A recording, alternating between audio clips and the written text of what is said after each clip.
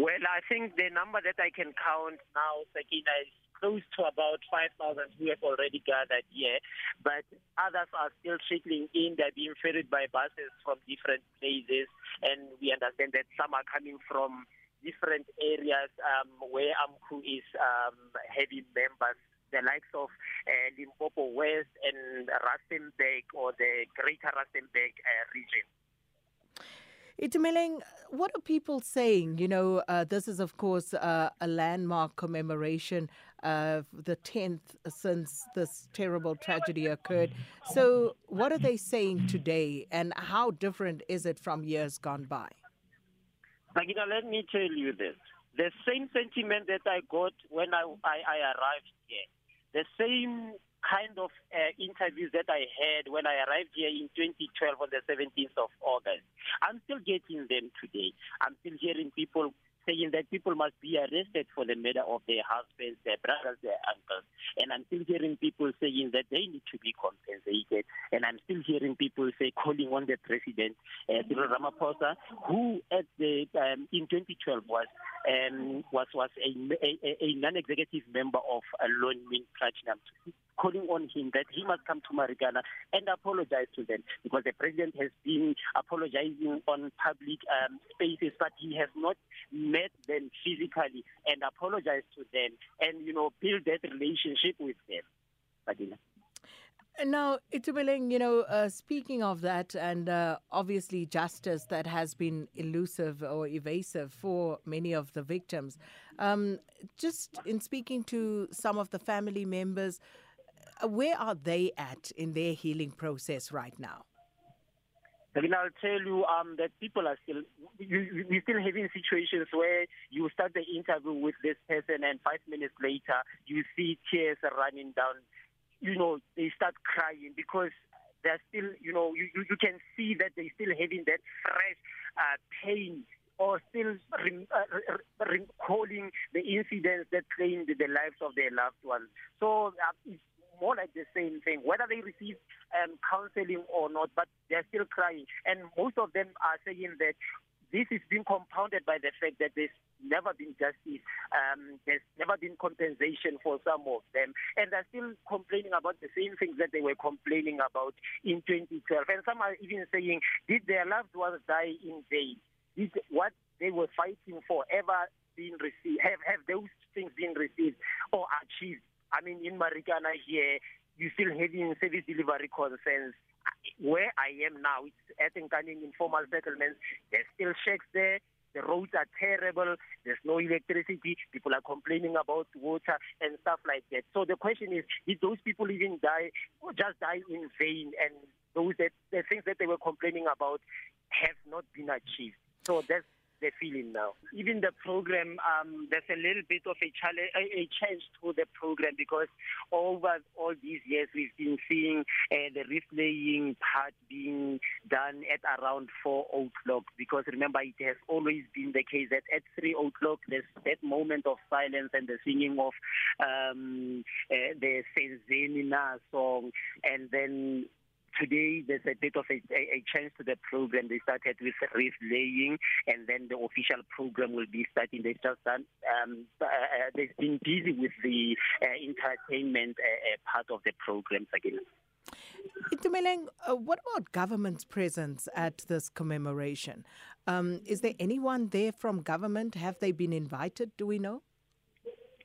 So here's how AMCU has been approaching this. They've said over the years that they're not inviting anyone, they're not sending out invitations to anyone. Anyone who wants to be here can come.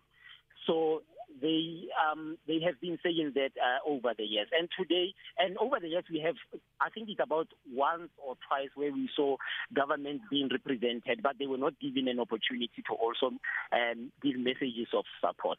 But today, what I can tell you is that we never received any communication from either the provincial or national government as to whether they will be part of the commemoration. And I haven't seen anyone from the government side, Sakina. Itumeleng, so some of the children as well, we know over the years there have been bursary funds and the like. So let's talk about that. Have you had opportunity to speak to some of the children, and what are they saying? So we've been consistently speaking to the children who lost their parents during the 2012 Marikana massacre, and some of them are indicating that indeed their mind, starting from Lon Min and then now Sibanye, that promise that they will be taking them to school has been kept. Some of them are at tertiary level, and some of them are still at basic education, doing your matric, grade 11, grade 10. But I spoke with one of the widows this week, Aisha Fundi, who told us that one of her children refused to take that bursary, saying he wanted nothing to do with the mine because that's where his father died. He was a security officer here. He says because his father was protecting the mine, he will never take any bursary from the mine. And then he's now with the military. And the second one took that bursary, but he's still struggling to come to terms with what happened to his father 10 years ago. So he ended up dropping out from the university where he was attending. Sakina. And that is so poignant. And, as you say, the first son not wanting to have anything to do with the mines or, I suppose, anything that had to do with the death of his father. And Aisha Fundi, of course, is the widow of Hassan Fundi, who was one of the two security guards who were killed in the lead up to the 16th.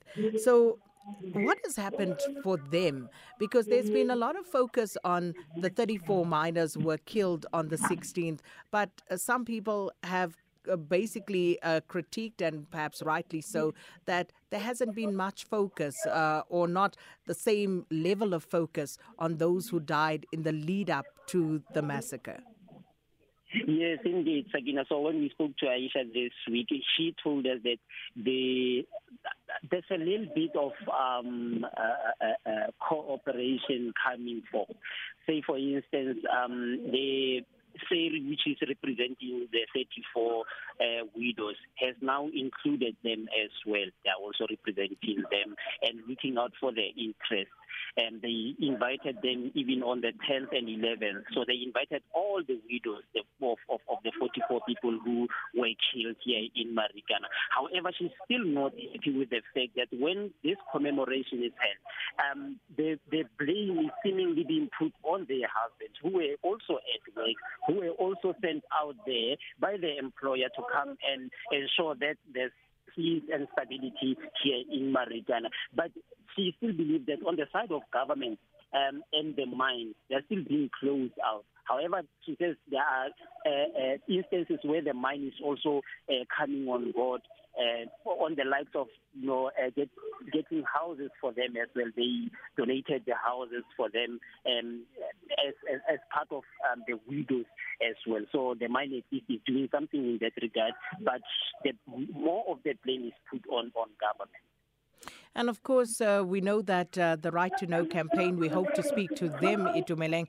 They are marching to the NPA offices to stage a picket there. But with regard to the reason why the miners embarked on the strike, they were demanding a wage, a salary of 12,500 rand. How much is the lowest paid worker earning now at these mines? So in an interview with Blaine Hammond on Sunday, the executive president of stakeholder relations at Sibanye indicated that the lowest paid employee is earning 14,000 rand. But I'll have to indicate that some unions are disputing that. But AMCU has also been consistently indicating that they've managed to go through the 12,500 rand that they were demanding from the employer. So they are also saying that the lowest paid employee is at over 12,500, over 13,000. But other unions, say for instance, the National Union of Mine Workers, is also disputing that, saying that it's actually the workers who lost more. Well, Itumeleng, we'll have to leave it there. Thank you so much. And obviously our reporter there in Marikana bringing us the latest from that 10th commemoration of the Marikana massacre.